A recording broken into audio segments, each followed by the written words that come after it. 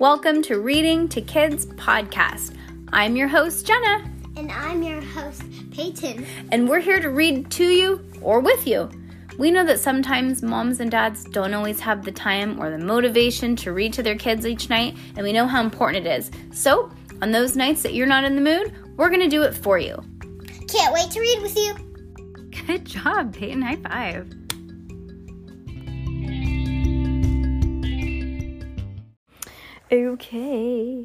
Okay, Peyton is learning how to draw with charcoal and chalk. So cool. You guys should totally do it. It is so beautiful. Huh, Pey? Mm-hmm. All right. City of Ghosts. Chapter 17. Purpose. It's crazy, but I know she's right. I can feel it in my bones. The answer to the questions I've had for the past year. The ones that have been getting louder and louder since the accident. Why am I drawn to the veil? How am I able to cross it? What am I supposed to do on the other side? Laura's hand drifts towards the mirror pendant around her neck. How does it work? I ask, remembering the way she dangled it before the ghost. The incantation pouring from her lips.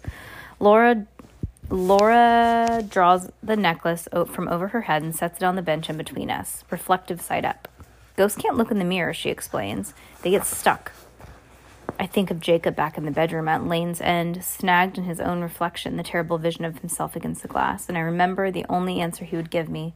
I got lost. I rack my brain. Had I ever even seen Jacob look into a mirror before that? There wasn't one in my bedroom back home, and he never went to the bathroom. He never needed to go. Whenever he passed a thin mirror in front of the hall, he always kept walking. I never gave it much thought. What do you mean stuck? I asked. Mirrors are honest, said Laura. Oh, I think it's Laura, actually, this whole time. Sorry, guys. They show you who you are. For a ghost, the mirror forces them to face the truth. And what's the truth? Laura looks at me, her eyes like stones, heavy. The truth, she says, is that they're dead. They're gone. She sits back. In that sense, we're like mirrors too. We show them. We tell them. And once you get them to accept the truth, they just reach in and pull out the thread. You should always carry something reflective, she adds, for perspective. Oh, for protection. Protection, I asked, from what? Not all ghosts are friendly, she said bluntly. Every time that you step into the veil, you've got 1 foot in our world and 1 foot in theirs. And you may think of yourself as a visitor, a spectator, but the truth is, if a ghost is strong enough, they can hurt you. And they will, because you've got something they want. What's that? Laura taps her chest. A life.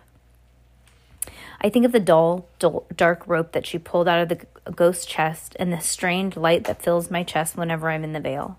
The same light that I saw in Lara. Laura? No, it's Lara. Laura. Let me see it. Lara. Lara. Yeah, that sounds good. Yeah. She glances past me. Oh, look, she says dryly. Your friend's here.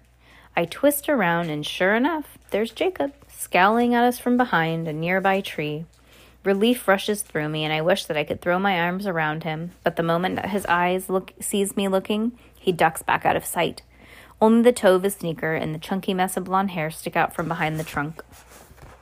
Laura stares down into her cup. Maybe my tea's gone cold.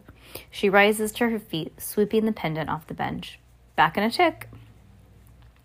I watch her walk over to the kiosk at the edge of the green. She sits in line, checking her phone, and she waits to order. I catch movement out of the corner of my eye again. This time, Jacob sinks into the bench beside me. For a few moments, neither one of us speaks. I feel like I should apologize, but I also feel like he should too, since I'm relieved when I open my mouth to say sorry, and he cuts me off. I shouldn't have disappeared. Rule number 16 of friendship, I say, don't go somewhere that I can't follow. I thought rule number 16 was never spoil the end of a movie. No way, I said confidently. That's rule number 24.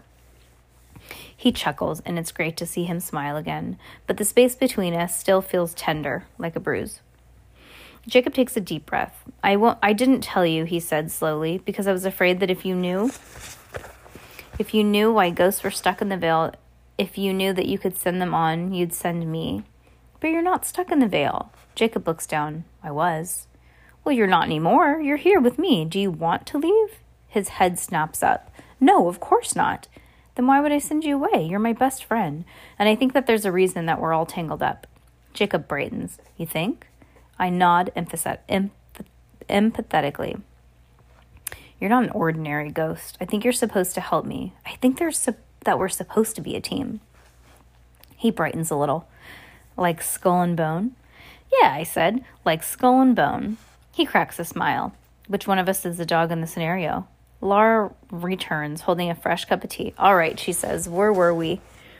Jacob leans forward. I still don't like her. Laura's eyes flick toward him. I don't like you either, ghost. He nearly falls back off the back of the bench. She can hear me? Yeah, I can hear you, says Laura, and I can see you, and I shouldn't be able to do either of those things because you shouldn't be here. I clear my throat, eager to change the subject when I feel it. The tap, tap, tap of a nearby ghost. Laura feels it too. I can tell by the way she stiffens, head cocked as if listening for a sound. What did you say? She asked me, turning to go. Ready to see what you can do? Oh, they're going to go into the veil together. Into the in-between, as Laura says. Moo.